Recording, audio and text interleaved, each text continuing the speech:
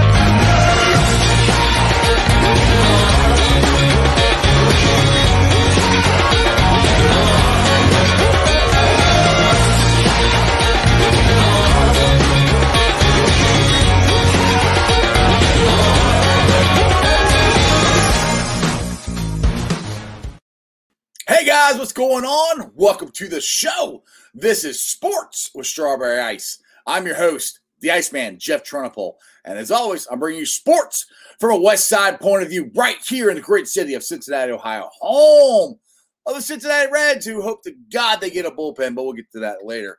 Now, this show and every show is brought to you by T Properties. T Properties, quality housing for quality people. Check out the website at www.tpropertiesllc.com for all your rental property management needs and your rental needs. All right, guys, do me a favor. If you found this show, hit that like and subscribe button. Smash that thumbs up. I'm up to 1,131 subscribers. That is awesome. Let's try to keep it rolling. Let's get to 10,000, then 100,000, then 1 million. Let's make Strawberry Ice go worldwide. Just kidding. Let's just try to get some more subscribers. And as always, the new thing we have on the channel is Super Chats. So if you guys like to support what I'm doing in the comments on the YouTube channel, go there and you can donate and do the Super Chats. Now, on today's show, we have Scott Doherty. I knew I was going to mess it up. Doherty. Dang it. I knew it. I just do this. There you go. I told you I'd mess it up. Hey, like I said, I've heard it so many ways, and it's fine. You're good, man. You're good. I rehearsed it like 5 times before we went on the air, and I still messed it up. Anyway, so Scott is he's a writer, or he writes. I'll put it that way. He's wrote burgeoning writer. Let's go with that. Burgeoning writer. There you go. He's wrote for Reddit, defending the draft, and he's going to possibly start writing for the last word on the NFL. But the reason you're here today is about your article that you wrote on the Bengals draft and defending the draft. And if you guys haven't checked it out, let everybody know where they can check it out first. Yeah, so Reddit does a series every year on the NFL draft subreddit called Defending the Draft. They put up a big hub post, and then they just go basically in the draft order. We get a representative from each team. They come in, write kind of their own article, however they want to do it. Basically, the whole point is, you're defending your team's draft. You're coming in, you're saying, justifying the picks, saying why I like them. So, borrowing from the Iceman, you put on your orange tinted sunglasses and you justify it. But I think I did a good job. I like to think that there was a lot of good reasons the Bengals made the picks they did. And I'd love to discuss them and kind of see if you agree on some of these picks. Yeah, I mean, the biggest one, obviously, Chase. If you watch me, I was a team Chase guy all the way. Well, as soon as they signed Reap, I was got to preface it that way. And I love the idea of what not the idea, but what they did for trading back to get Jackson Carman, who's I think the guy they wanted anyway, because they were not looking for a tackle. They were looking for a guard. They had their tackles. They had Jonah and they had Reap, so they weren't looking for a tackle. They were looking for a guard.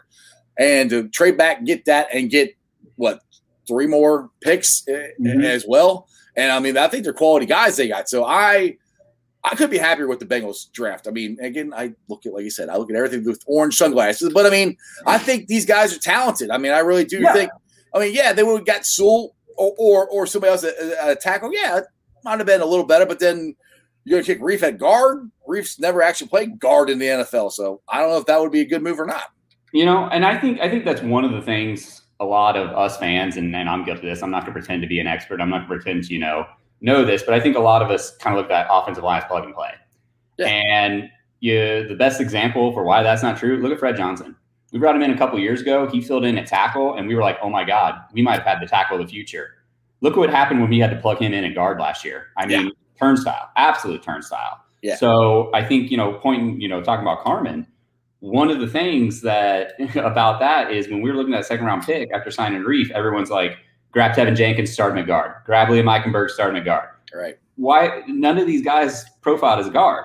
Whereas Carman, one of the points I made when I was writing this, Bob McGinn, great writer for The Athletic. He's been covering the NFL for 40 years now, and he's really plugged in with scouts. He talks to scouts every year, and his big thing for the draft is he does a scouts poll.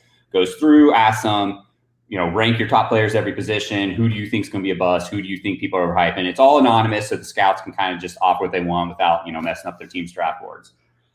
Carman was the number 2 rated offensive guard among scouts. There you go. Almost every single one of these scouts are like, hey, he's played tackle his whole career. His arms are a little short.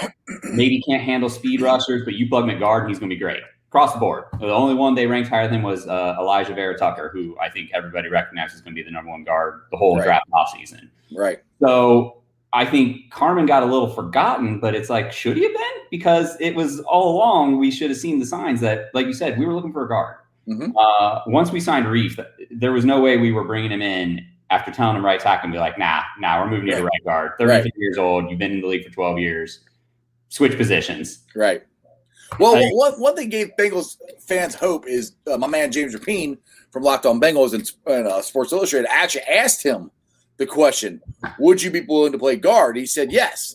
That's what opened the door for Bengals fans to go, okay, so if we get a tackle, then he can play guard. Well, just because he said he's willing to do it doesn't mean he can, because like you said, Fred Johnson, I think, should never play guard again. He's a tackle. Just because you play tackle doesn't mean you can play everywhere. Mm-hmm. No, it's some people are just because playing. This I think is the best analogy I've heard from the differentiate between playing tackle and playing guard. Playing tackle is like being in an open field. Playing guard is like being in a phone booth. You're such tight area. It's a lot. It's different movement. You have freedom of movement at left tackle. At guard, you got guys on either side, so it's a lot. Smaller steps, closer hand gestures. It's different. It's just a totally different technique. Well, the phone booth is perfect. I think it was week. Let's see. It was week 2 or 3. They tried Fred Johnson at guard, and I remember watching a clip after that where he goes to pivot and just steps on the tackle's foot. Yes. He's so used to having that step out available to him. And exactly. It's like, you can't have to worry about it. And especially somebody like Reiff, it's one thing to take guys play 2-3 years of football and say, hey, we're gonna move you to the right side, or we're gonna move you inside, or whatever. Take guys been playing almost the same position. Like, I understand he's done left and right tackle, but he's been a tackle for over a decade. And you want him to all of a sudden on a new team, new offensive scheme, new everything, be like, also you're switching positions because you got this rookie who's also switching positions because Sewell was a left tackle moving to the right. Right. Exactly. LeVar here, he says that in the interview that Ace and Zim had with Fred Johnson, that Fred said he's too tall to play tackle. Well, he's too tall, and it's nothing. And this is nothing against Fred Johnson. Yeah. I think Fred Johnson has a very good shot to be our future right tackle. To be honest, I still love him as a swing tackle. Absolutely, I think. Yeah, but what is he? 6'8", I think. 6'7". He's a tall dude. He's lanky, and that's a great point there. That you're going to get stood up by this interior pass rush when you're that height. Unfortunately, it's the same thing. Everyone always talks about arm length. Oh, you don't have long enough arms, you can't be a tackle. Right. But then everyone thinks it seems like the thought is, well, if you can't make it a tackle, you can cut it at guard. And it's like, no, guard's not just a step down from tackle. It's a different position. It's different. Yeah, it's different. I mean, even switching sides is different, left to right. It's still because everything's the exact opposite of what you were doing. Oh, get shout out here.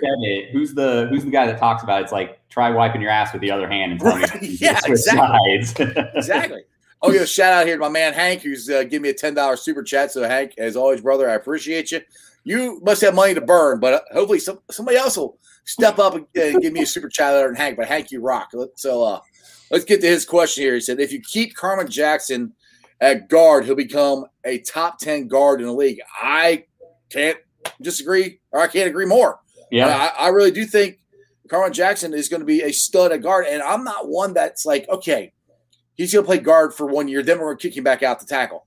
I don't believe that. I think he's going to stay at guard because I think the Bengals, from Fred Johnson to Deontay Smith to even Adeniji, I know people are like Adeniji, but he could be in the mix to potentially be the replacement for Reef if they don't re-sign him next year. So I think we got guys that are talented enough to come in at right tackle and take over and keep Jackson at guard. Yeah. No, I think Taylor, pretty recently they asked him about that, and he did, talk about how that when they watched him on tape, they did see a tackle, a guy that can play tackle. And I agree. You watch his tape. I mean, he played left tackle for Clemson. He was trusted for Trevor Lawrence's blind side. So it's not like he can't. Right. I think what they see him as is an elite guard who can play tackle in a pinch. Yeah. And that's awesome. Look at Quentin Nelson with the Colts. Yep. Elite at his position, and then they had an emergency, had to throw him at tackle, and he did great. And I totally agree with you. Coming back though, we have options. I think Fred Johnson a couple years ago showed he can at worst be a solid swing tackle. Mm-hmm. And Deontay Smith that you brought up, that's another one. When I was writing this, Deontay Smith gains weight, he's going to be a starting tackle. He's already gained weight. He's up to like 311 now. He's gained like 20 pounds. Like, and he's got quick feet too, dude. He's got quick feet too. Mm-hmm. He's got quick. You look at his tape at the Senior Bowl.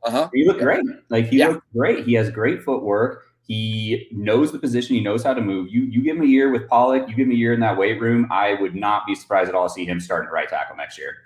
Yeah, honestly, that's who I really do think in my heart that is going to be our future right tackle. I really do think. And I'd never heard of him. I mean, I'm a Bearcat fan. We played East Carolina, but I didn't pay attention to East Carolina's. I'll tell you, a Bearcat fan, it broke my heart watching the draft when the Browns got James Hudson. Oh, God, I know. Hoping we would get him. Don't get me wrong, I am perfectly happy with Deontay. But I think, man, Bill Callahan's going to turn Hudson into a great player, and that kind of makes me a little sad. I know.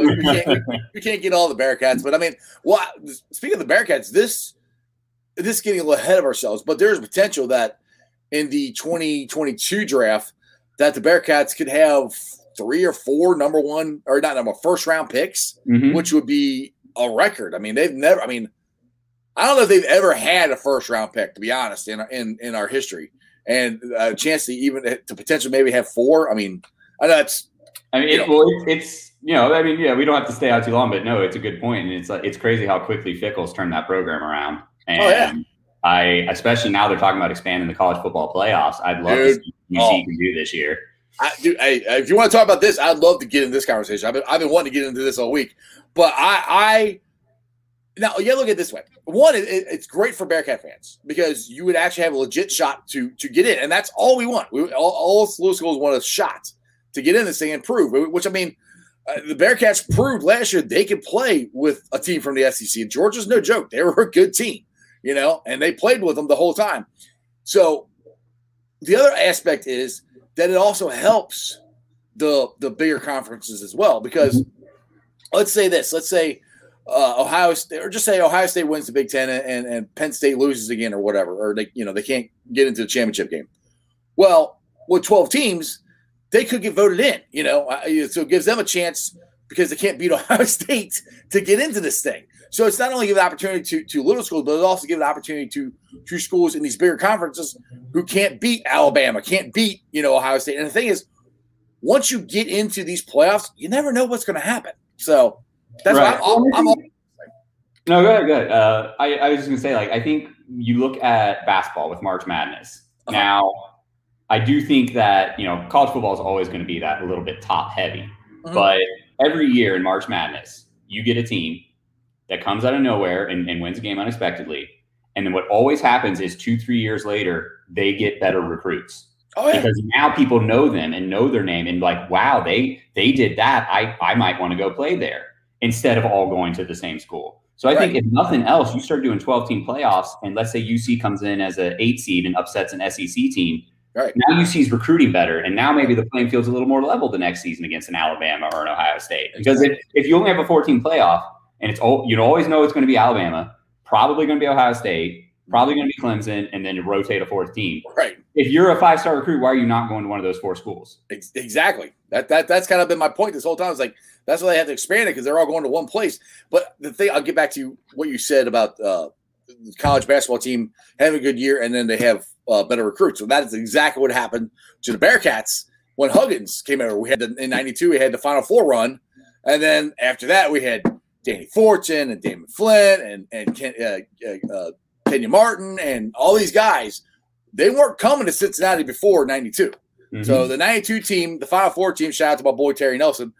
They're the ones that started all this, and that's how. But that's what you need. You need, and that's what's happening with the Bearcat football team right now. We played with Georgia. I mean, we're going to be in the top. I think we should top 10. I think to begin the season, but we might be top 12. I don't know. We'll see. I mean, back to James Hudson. He doesn't get kicked out of that game. I think they win. Oh, dude. I mean, I can't remember the name of his backup, but man, that was he was awful. Yeah, like yeah.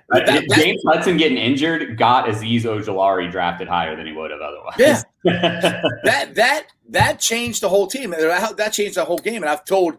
Because I get some Georgia fans on here that come in and still talk smack to me about it. I'm like, if he doesn't get thrown out of that game, they're like, oh, we had pressure on Ritter the whole time. I'm like, no, you didn't. Until he got thrown out, that's when you started getting pressure on Ritter. Before that, you weren't freaking touching him. Right. So that was a huge – and I agree with you. If he doesn't get thrown out, because we don't score that much in the second half. If he's there that whole second half, it's a totally different I totally agree.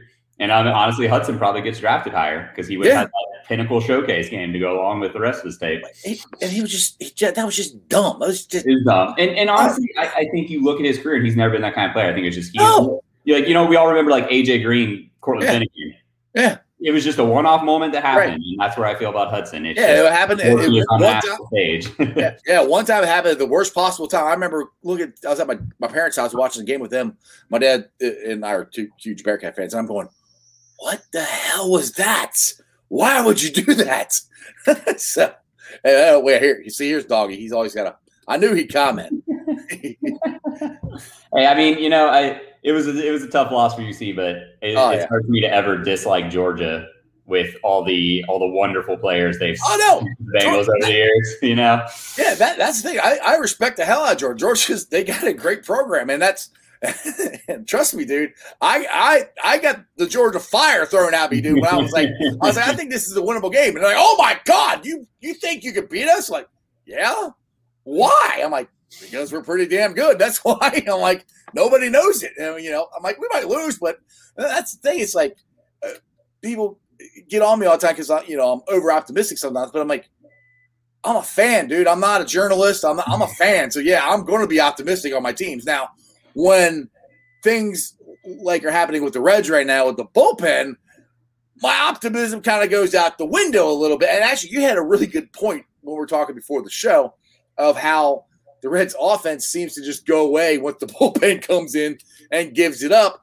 And I'm like, yeah, that's a good point. But it's kind of like the offense is probably like, what the hell else are we supposed to do? We'll score runs and you guys will give up even more runs. Right. Well, I mean, look at against the Cardinals. I mean, we ended up winning it, but we gave up 7-run lead in the 7th inning, and it's like you're in one inning offense. You're like, we gave you a 7-run lead. What more do you want from us? Yeah, and they gave up in one inning. It wasn't over a month. One inning, they gave up 7 runs. Now we got lucky, and Jesse Winker had a career game, and won the game for us. But and it's just. I've said this. It's frustrating. I am so beyond frustrated with this because we can have a team that can win this division. I think if you have a bullpen, and I know and Crown on here. I know he said he wants to bring up Nick Lodolo and Hunter Green, and in his mind that'll solve everything. It's not going to solve everything because the worst case for me, especially Hunter Green, you bring him up too early. Then you have a Homer Bailey situation again, where you stunted him for years before he actually got to where he wants to be. I'm as good as I think Hunter Green and Nick Lodolo are going to be. I'm willing to wait, and that's the point. The Reds are willing to wait but they weren't willing to put their money out there to go get a bullpen. All they had to do was keep Iglesias. They traded him. All they had to do was pick up Archie Bradley's option, which we were talking before. That wasn't even that big of an option. I think it was like, $3 million or something like that? It was nothing. I mean, yeah, it was dropping the bucket for a major league team. Yeah, I mean, $3 million for you and me is a lot of money, but for them, it's not that much, But and it's also too like, back to your point about waiting, and it's like, yeah, I'm 100%. Don't bring up Green, don't bring Lodolo. But let's say they're ready next year. Yeah. Do we still have Castellanos next year? Right. Because he's got that option. And then now he's gone. Okay, we do have a lot of outfielders, so maybe Shogo gets more play time. You got Naquin, Senzel's healthy again. But it just always feels like, we had the pitching, but then the offense wasn't there last year. Now we got the offense, but the pitching's not there. And then, okay, well, next year now we got some new pitching. And it's like, you can't always wait. Like, now, again, I'm not saying bring Green and Lodolo up, but, yeah, they should have gone out and got somebody else to help solidify this roster. Right. And the thing is, that's what I just don't get. Like, 3 years ago, they started – I think he finally got sick and tired of rebuilding. He wanted to start doing something. Talk about Castellini. They got Puig. Then when I got Sonny Gray. No, it wasn't a playoff team, but it was a start of trying to get there. And then the next year he went all in, which is great. And then the pandemic hit, and we had a 60-game season, and the offense just never clicked. So I still don't understand. You're a cry poor. No, as far as I know, no Major League Baseball team lost money last year with no fans in the stands. So, no, you did not make as much money as you had anticipated. Nobody did. So, for you and to just do a little bit to help your team out that you own, and you claim you said you want to bring championship baseball back here, go get some freaking bullpen help. I'm not even at this point, I'm not even complaining about the shortstop, which is another gaping hole you should have fixed. But at least the bullpen is the worst position right now. Mm-hmm. And people get mad at David Bell, like, oh yeah, maybe he should have kept Luis Castellanos in a little longer the other day. But okay, so you take him out and he pitches to the 7th inning and the bullpen blows it in the 8th and 9th. What's the difference? I'm not saying that would have definitely happened, but pretty good shot that would have happened because they can't pitch right now. No, right. I mean, and now Anton's on the disabled list. Sims, I think, is wore out because they're pitching him like crazy. Who's he going to down there? Right. That's right. What does he do? I mean, you gave Garrett a week off, and he had one good outing, and then was back to Garrett. But to your point too about money, what I don't understand, and this is a Castellini thing. This is also a Mike Brown thing. You know what is a good way to make money? Winning. Because winning brings fans. Like, look how many years has it been since the Reds were even top half in attendance? Because people don't want to watch the product after 20 years of no success. You start winning, guess what? You have full stadiums again. Right. Like, I don't understand why there always seems to be that disconnect with Cincy ownership. I mean, FCC, it seems like they've been spending, so maybe they'll be different. But both the Reds and Bengals, it's always been that way. It's the bare minimum field of team, and it's like, you do just a little bit more, and the fans are so hungry. Yes. Do you know, like, the first Cincy team to win a title is no one on that team will ever pay for a thing in this city the rest of their lives. Right. I mean, dude, we sold out the Coliseum down here for the 2 Kelly Cup championships that the Cyclones won. That's minor league hockey. And I love hockey, but most people around here don't give 2 craps about hockey. Right. What they won. I mean, to me, that should have shown you win, will show up. And I can't stand the Tweety Birds, but I respect the hell out of them, the way they run their organization, because they're always in contention every year. And that's where I thought they were, what Cassidy was doing these last couple of years. You mix and match, you pull this guy, you lose this guy, or you pick this guy back up, you do this to try to make sure that you at least have a contending ball club, which, quote unquote, yes, we have a contending ball club, but we have a huge gaping hole. I just don't get it. Hey, let's get into that. Hank's got our super chat here. Let's get into this. I appreciate it again, Hank. All right. All 3 wide receivers, the Bengals, go over 1,000 yards this year in a 17-game schedule. That isn't even 59 yards per game average. That should be no problem. Mm-hmm. That's the thing with that 17th game this year. There's gonna be a lot of records, a lot of passing records, a lot of rushing records. That's going down. No, and I mean, I certainly think it's possible. You saw T. Higgins almost hit 1,000 last year with 6 games without even Burrow. You had Tyler Boyd; it was over 800. So you plug Burrow in, both of them clear 1,000 easily. Yeah, there's 2 right there. And yeah, you add in the 17th game. I mean, I haven't statted out fully to say this is what I think it is, but I think it's perfectly reasonable to expect Burrow to be in the 4,500 yard range. I mean, he was almost on pace for that last year in a 16 game season as a rookie. So if you're looking at putting 4,500 yards, that still leaves another 1,600 to distribute to tight ends, running backs. I'd say the one thing that maybe would make me say maybe not all 3 is how much do they use the running backs in the receiving game this year? Right. It sounds like with Bernard being gone, they want to start getting the ball to Mixon more. And to me, I think Mixon can be an elite dynamic option out of the backfield if they give him that chance. So, if he gets up in the, let's say, 500-yard range, then I could say maybe, like we get 2 wide receivers over 1,000 and 1 over 800, 900. But yeah, I certainly think with that extra game, all 3 getting there is well within the realm of possibility. Exactly. I got to plug my computer in. It's about to die. 1 second here. There you go. That's better. It was telling me it's getting low. I'm like, oh, crap. I meant to plug that in before I started. But yeah, I mean, the thing is, too, is you're talking about the running backs. I also think the tight ends. I mean, if you look at the first, I know CJ only played 2 games, I think, before he got hurt. Game and a half, rarely. Yeah, but that game and a half, Burrow was using him a lot. And look at all the targets that Sample got. So Burrow, if you're open, he's going to throw you the ball. He doesn't care who he throws it to. I know him and Chase are boys. But if Chase ain't open, he's not going to throw it to him. And everybody keeps talking about Chase, and I love Chase, but don't sleep on T. He's going to have a really good year this year too. So here's my bold prediction: T outperforms Chase in Chase's rookie year. That's that's not. I don't think that's too far off because I mean, I think Chase is going to what Chase is going to do for this offense. He's going to have great stats, for a rookie. But I don't think he's not going to have the year Justin Jefferson had last year. I think that's some fans are like, well, he's better than Jefferson. He's going to put up 15. I think we have too much talent. We have too much talent, and he's going to draw so much attention. And Burrow, like you said, Burrow doesn't care. He's going to go to who's open. So if they want to put double on Chase because they're afraid of him getting over the top, he'll throw to T. He'll throw underneath the Boyd all day. But that's the thing too. That's the cool thing about this offense is it's going to be really hard to double team people. They can spread you out. I mean, they go 4 wide. They might be able to go 5 wide sometime too. I mean, it's going to be. Yeah. I mean, you look at you take our top 3 wide receivers. You got Tate. You can throw out there that 4th. Put Uzomah out wide. He can run out that wide. I mean, I think Chris Evans, the kid I call him Captain America, the kid they got from Michigan. I think he's going to be. He has a shot at being Geo 2.0.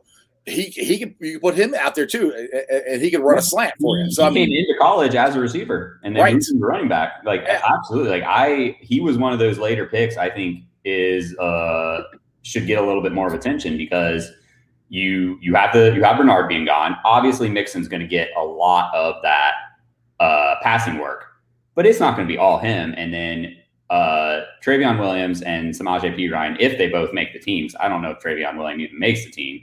Neither of them offer you anything in the passing game. So they're going to realize pretty quick that Evans is useful. Like put him out of the backfield, break him out wide, get him the ball in space. Same for if Puka Williams makes the team. Great player in space. I think if Puka makes it, he's going to be more of a special teams guy. He's got to contribute on special teams. He should be the punt returner, I think. I think it's him or Darius Phillips. I wouldn't mind. But the thing is, they also signed Trent Taylor from the 49ers. So I know you mentioned wanting Darius Phillips the other day when he's talking to Jay Morrison. Yeah. I don't disagree that Phillips would be great at it. I am so terrified of more injuries in the secondary that it's like, please don't put Phillips in any kind of risky position. Yeah. Well, like Jay Moore said, and I forgot about it, I got Trent Taylor they just signed. There's a good shot that he could be the punt returner. That's what he did. He looked great as a rookie until the injury set in, so he's healthy. I don't disagree. Right. I don't get this super chat. Hank again.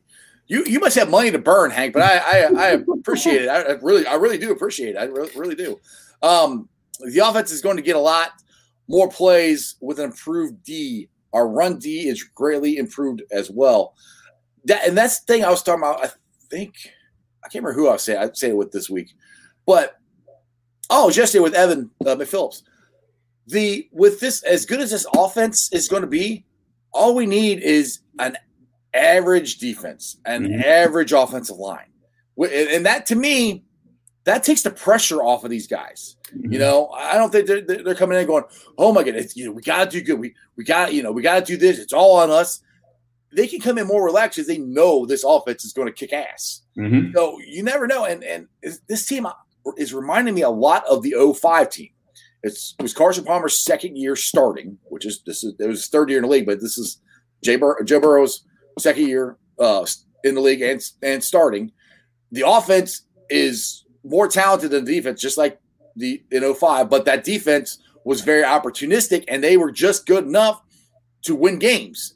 That's where I think we're at here. I think these teams, I think the 05 team and the 2021 team, I think they're very comparable. I think that's a very good comp because I agree. You don't need a lead across the board. And I think so much of our team last year was dead last in the league or near the bottom of the league. And especially both lines, you know, and then with Hank talking about run D, Tyler Shelvin. Yes. That pick, mammoth of a man. And you put him next to Reeder. I mean, last year, Reeder was injured. Gio played a little bit, was injured. Rennell Wren was injured. Josh Tupou was injured. We were playing third and fourth string guys. And then, you to put that guy in the middle right there, you tell me teams are going to be able to run on that like they did last year.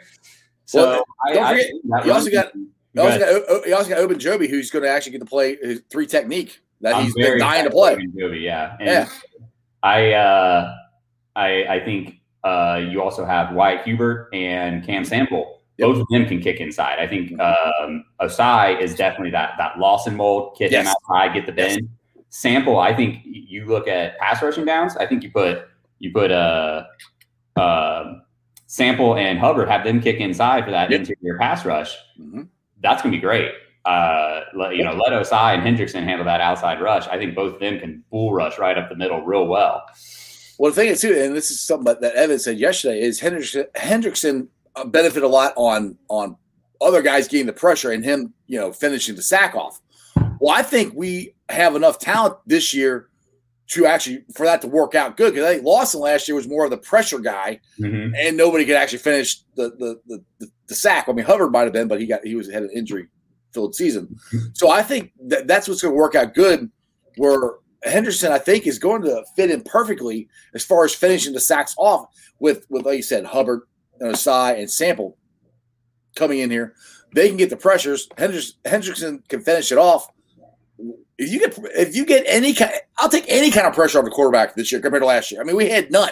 We literally had none. I mean, those guys. Two, you know, it wasn't even just like the Lawson was the only one getting pressure on the outside. But I think one of the big things, you go back and watch the tape, you had Hubbard and Lawson kind of coming around the edge. Every quarterback was able to just step right up in the pocket because there was nothing up the middle. Yes. In the middle collapsed on every play. So if we can just get a modicum of pressure in the middle and force him to stay in the pocket, we'll get home eventually. You know, I mean, so I think Ogunjobi and Sample and all those guys that healthy DJ Reeder. So we finally have some interior pressure. That's going to make a massive difference on it. Well, that was a huge loss last year because I was so excited to see Reeder and Mike Daniels and who else am I missing here? The 3 guys. Gino. Thank you, Gino. I don't know how I forgot about Gino, but I was excited to see that rotation of those guys in there. And not one game, no game last year were those guys, all 3 of them, healthy at the same time. None of them. There wasn't a single game. Now we've got 4 guys this year, and I'm still holding out hope that we'll get Gino back, at least for hopefully he can finish his career out here. He doesn't have to move, just stay here and be the 3 technique and with his boy Ogunjobi. But that's what I'm hoping. That's what we were hoping for last year, and we didn't get it last year, but hopefully we'll get it this year. And they got to stay away from the injuries. I mean, they had so many injuries the last couple of years. It's been ridiculous. I don't understand how one team can get so many damn injuries. Right. Well, and it always seems like it's injuries at the key position. 2 years ago, left tackle. Last year, quarterback. It's always like the marquee positions we can't seem to keep healthy. And I'm with you though that if they can't stay healthy, we're going to see the same results. There's only so much you can do with backups. Well, hopefully that's the thing is hopefully they're deep enough now because I think this is one of the more deep teams that Zach has had since he's been here. Mm-hmm. So hopefully that'll help. I agree. I think the theme of this year's draft was obviously trenches. Yes. We had after the first pick, it was 5 straight picks in the trenches. Yeah. But I think the theme also was depth. You saw triple dipping on the D line. Yep. You saw going for Trey Hill in the 6th round to beef up that interior depth. So as long as we, like you said earlier, we don't need to be great at the offensive line. We don't need to be great on defense. We need to be good, average to below average, and that's going to be perfectly fine. Yeah. Well, we got to keep Joe Burrow upright, which I really don't think that's going to be a problem. I'm very happy with this offensive line, and people always bang on the Bengals saying they don't, spend any draft picks on the offensive line. If Billy Price is your center, there's 3 first-round picks on this offensive line. So don't give me this crap that they don't try to fix the offensive line. They've tried. They've swung and missed, but they've tried. And that's one thing where I try to defend the Bengals on that. Now, everybody knows they completely screwed up by letting Whitworth go. That was the dumbest thing ever. I can't defend them on that. That was stupid. And they've been trying to recover from it since then, and they've been trying. But, Hank. Well, go ahead. Hank's back again. What's up, Hank? All right. Thanks for the $5 super chat, brother. What's the word on Osai? How much of an impact are they expecting? Mm-hmm. So I think Osai, what you should expect is exactly what we got out of Carl Lawson rookie year. I think Osai is going to mainly play on 3rd downs. Mm-hmm. He does need to bulk up. He's only about he's 6'6", 250. Right. So he's not a huge dude. He's not a bull rusher. He's not a power guy. He's not. Lawson wasn't tall either. Right. And he's not really a set the edge kind of guy like in the run game. What he is hyper athletic and is a great pass rusher. He has great technique, has good speed, good movement. So I think what you're going to see is exactly what you saw with Lawson, where not much run 1st and 2nd down, but almost every 3rd down, bring in a package with him and let him go. And, Lawson put up, 8 sacks his rookie year? 8.5, I think it was. Something like that, probably. I don't know. He was 2nd on the team in sacks, and I think that's absolutely what you could expect this year. I could see Osai definitely in that 6, 8, 9 sack range, mainly playing on those 3rd downs, mainly as that pass rush specialist, while you see, Hubbard and Hendrickson as the more normal package downs. I even think you see him pass rush standing up quite a bit this year, have him come off the edge, have him come from a linebacker position, because he did that a lot at Texas. That's one thing I always call Lou. I call him Armadillo until the defense starts to get better. I'll pronounce his name right. But I'm actually starting to understand a little bit more of what he's trying to do. And he's trying to have a morphing defense. He wants to do what the Patriots have done, which I think is great, is whatever that team does good, take that away from him. So he needs guys who can do multiple things. And when you had Marvin's guys, Carlos Dunlap, he put his hand on the ground and he rushed the quarterback. That's what he did. He didn't drop back. He didn't, go on the inside. He didn't do a whole lot else. He was really good at what he did, but that's what he did. Lou, I think, wants guys who are more versatile and can do different things. And I think he's got that this year, and I'm hoping it works out. But we'll find out. Still not. There's no more excuses for Lou this year. No. I was definitely in the camp of not bringing him back because I haven't been very impressed, but you're absolutely right. They've gotten him the guys he wants. He loves those hybrid guys.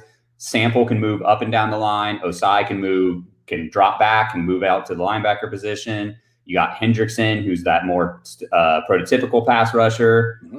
You got Khalid Kareem, who can play inside and out. You have guys that are versatile. You can do those mixed fronts like you want. So do it. You put up 17 sacks last year, which is horrible.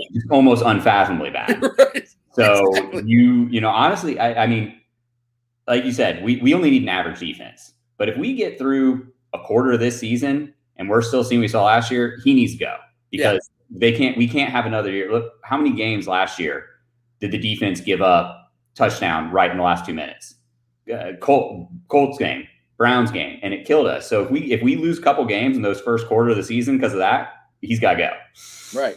Yeah, the thing I always bring this up about Lou, it doesn't seem like he makes adjustments. And the game that I always go to is the Colts game last year. We were up, 21 points. And I could literally watch the TV and say they're going to throw it over the middle. They're going to throw it over the middle. And they kept throwing it over the middle, and there was not a Bengal within 5 yards of them. I'm looking at my dad going, if I could see that, why can't Lou see that? Why, right. and to watch the cornerbacks constantly back off, that drives me nuts. Literally, they'll back off a couple times. I didn't see them in the TV screen before they hiked the ball. Like, what kind of defense is that? All they got to do is take a 5-step drop, turn, catch the ball, and they're taking off on a slant. You mean you don't like prevent defense in the second quarter? No, I don't like prevent defense at all. All it does is prevent you from winning. Right. No, 100% agree. And to your point about Lou not adjusting, I think in addition to not being an in-game adjuster, he is one of those defensive coordinators that wants players to fit his system instead of modifying his system to players. Now, and I think there is value in that. And like you said, we've gone out and gotten him those players these last couple of years. But I feel like he tried to transition that too fast. And it's like, you kind of need to edge it in. If you have these players that fit this system and you want to do this other system, you can't just come in day one and say, this is what we're doing, because it's not going to work. Right. And I think he was just so insistent that his system would click eventually and was not willing to try anything else. Yeah. That's the thing is that's kind of what you're saying too. I have a hard time with sometimes he doesn't put his players in the best position to succeed. Like you just said, we do it this way, or we have to do it this way. Like dropping Carl Lawson and Carlos Dunlap, just dropping them back in general is odd. It's why? I'm not a defensive coordinator, but they've never done that, especially Carlos Dunlap. He's never done that in his whole NFL career. Why is he doing that now? It just well, and it's just also too, it's one thing if I can understand kind of the idea of fooling the quarterback, wanting to put out those different fronts, but we were getting so little pressure, and Dunlap was one of the only people getting any pressure, and you want him to cover, right? It doesn't make any sense. If it works, it would work out great, like you said, if he's got guys standing up. And then you don't know if they're coming or going, or that would be fine. But we weren't there. We weren't there. Yeah, if we see a defensive lineup this year, and it's Tyler Shelton's got his hand down, everyone else is standing up. Yeah, I don't care. That's fine. Yeah, that's as long fine. as you get pressure, yeah, I don't give a crap what the pre-snap looks like, as long as they're getting after the quarterback. I don't care. Right. Gotta say what's up to my boy Bengal Jim. What's up, Jimmy? Actually, since he's on here, I want to do this real quick because I try to do this every show. And it'll be a week out tomorrow. So a week from tomorrow, we will be doing Jungle to the Hall. So as always, we need to try to get every single Bengal fan there that we can. It starts at 10 a.m. at Madison High School. I know that's early. I know it's all the way up there on Saturday morning. If you can't make it, then please at least make it for the 1 to 3 o'clock rally. That is where we need you guys the most.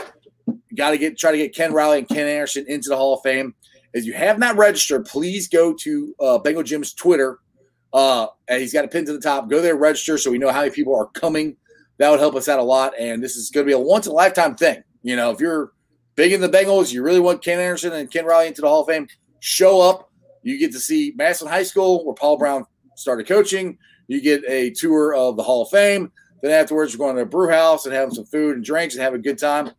I am literally pushing my vacation back to do this. So if I can do that, then you guys can show up. So I just always like putting that out there. It's a great plug because it's a travesty that Ken Anderson and Ken Riley are not in the Hall of Fame. And, in a few years, I hope we're not saying the same thing about Willie Anderson, because that's the next one. The lack of attention he's gotten is ridiculous as well. That's the next one. Ken Riley, and I've said this a million times, he's still sixth in all-time interceptions to this day. He retired in 1983. Everybody above him and everybody below him is in the Hall of Fame except him. You had Mel Blunt the other day talking about how ridiculous it was that he isn't in the Hall of Fame. Right. I mean, the players at the position recognize he should be there. Yes. I mean, here it is. Look, everybody up there. I mean, Charles Woodson, he's going in this year. Ed Reed, Ryan Lott, they're all below him. We got Night Train, and Rod Woodson, all these guys. I mean, right in the middle. 65 interceptions, not in the Hall of Fame. And then you got Ken Anderson, who he actually let. And I always compare him to. Oh, geez, I forget his name. The quarterback for the Chargers. That's in the Hall of Fame. Oh, Dan Fouts. Dan Fouts, yes. Dan Fouts is in the Hall of Fame. Ken Anderson literally beat him to go to the Super Bowl in his NFL MVP season. Probably, in my opinion, probably the best Bengals game of all time. Yes. That's our top. Oh, it's awesome. The fact that Dan Fouts, and I'm not, this is nothing against Dan Fouts. Dan Fouts could be in there. He should be in there. That's cool. But if he's in there, why the hell isn't Ken Anderson in there? Makes no sense. I mean, led the league in passer rating 4 different times. Every other quarterback that's done that's in the Hall of Fame. Led the league in accuracy at least 3. It might have been 4 times as well. I mean, he was kind of Drew Brees before Drew Brees. Super accurate quarterback. You put him in the offense now? Yeah, he's Peyton Manning. He's Drew Brees. He's killing it just like those guys are. Yeah, you do. You look at all the era-adjusted stats they do, comparing, trying to account for the different rules and plays and stuff, and he always grades out excellently. Yeah, exactly. He was throwing 4,000 yards and 70% completion in the early 80s. I mean, no one threw 70% again for like 20 years over the season. Yeah, it's a travesty. I want both of them in next time. Yeah, I think they both. I think we'll Are they? Are the Kins your choice for the Ring of Honor this year? Oh, absolutely, yes. Well, I mean, the thing is, if we're making this big deal, this big push to put them in the Hall of Fame, and we're not going to put them in our own Ring of Honor as the first 2 that the fans can vote in, then how is the Hall of Fame going to take us seriously? Is my opinion. No, I agree. So, I think honestly, that's one of the reasons the Hall of Fame hasn't paid as much attention to us, because it's like, if we don't celebrate our own players, why are they? So I 100% agree. It guts me that Ken's unfortunately already passed before he gets to see his name in the Ring of Honor and hopefully eventually the Hall of Fame. But I there's lots of deserving names on there, and obviously most of these guys are going to get their chance to shine. But I think year one, it's got to be Ken and Ken. Yeah, absolutely. I mean, that's.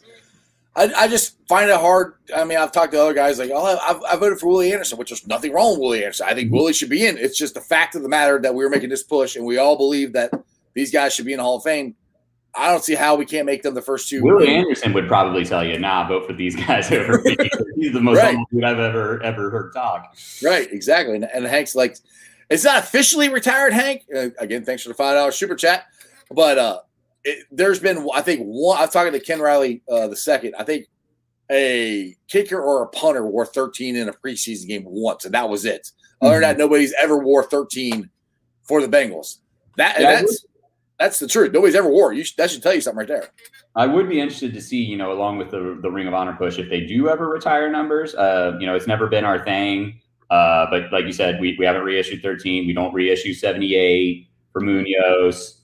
So I would be interested to see that if let's say the senior committee does put Ken Riley in, do they do like a jersey retirement or something for him as an extra little acknowledgement, and bring in.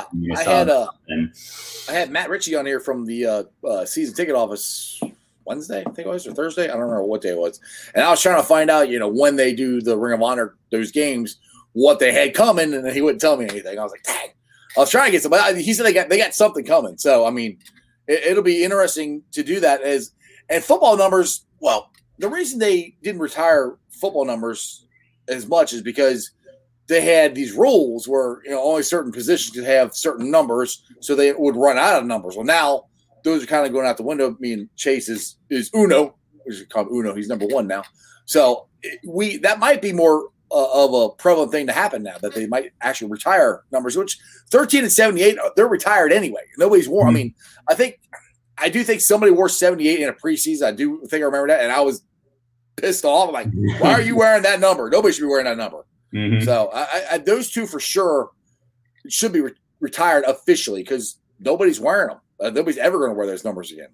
Yep. No, I if they don't want to actually retire it, I do hope they maintain the soft retirement and don't issue them. And I'm assuming with the Ring of Honor, we'll get to see the 13 up on the wall once Ken Riley's name's up there, kind of like how the Reds have it. And I just think people need to know what that number is and who it represents and associate it with that. Yeah, and that's why if you watch the beginning of my show, most of the time it's my Ken Riley intro, highlights of him. because I want to get it out to you. What's that? He's got some good highlights. So. Oh yeah, I mean he's one of the best cornerbacks in NFL history, and I'm like, these young boys don't know who he is, and I'm trying to get it out there. We had a really, really good cornerback in Ken Riley, and a really good dude too. Mm-hmm. Anyway, it's almost 6:30. Scott, I appreciate you coming on. This has been a blast. Tell everybody where they can follow you and what you got, because I know you got something possibly coming out on the last word for the NFL. Yeah, so you can find me on Reddit, Professor Berg. Don't ask. We'll get into that story next time. And then on Twitter, on Uber Scooter, and you can also find me on Last Word on NFL. Started writing for them. Should have my first article coming out soon. It's going to be a little profile on Chidobe Awuzie. Yeah, one of those new additions that I felt wasn't talked about enough. But thanks for having me on. Had a great time, man. Awesome, dude. We'll definitely have to do this again. And as always, Who Dey. Who Dey. All right, guys. I hope you guys didn't like that, Hank. Yeah, Hank, you're blowing it up, dude. I appreciate it. Let's get to the Facebook groups that lets me live streaming. I appreciate every single one of them on this Friday. Well, we got Who Dey Nation. Wrong one there. Who Dey Nation. Cincinnati Bengals, the jungle. Bengals Nation, Bengals Who Dey Nation. Cincinnati Reds riding third, heading for home. Bearcat Country, the Ohio State Bucknuts. You got the Ice Bar. And then you can follow me on all my social media platforms, all under Sports with Strawberry Ice. I'm on Facebook, Twitter, Instagram, pretty much wherever you have your social media at. I'm there. The Twitter handle is at Jeff A. Trenopole. That's TRENNEPOHL. I'm also on TikTok. I'm an old guy doing TikToks. That handle is at Iceman90. Again, type in Sports with Strawberry Ice. You should be able to find it. I'll be pulling off the sound later on tonight. If you want to listen to what me and Scott had to say, which Scott was an awesome interview. I mean, you guys should definitely go check him out on The Last Word and on his article on Reddit. Like I said, I'm pulling the sound off later on. Put up the podcast. I'm on BeatPod, Apple iTunes, Spotify, pretty much wherever you get your podcast. Make sure you go there, like, rate, review, download it. Tell your friends, tell your neighbors about Sports with Strawberry Ice. YouTubers are at 1,131 subscribers. That is awesome. Let's keep it rolling. Like I said, I'm shooting for moon. Let's get to 10,000. Let's try to get there as fast as we can.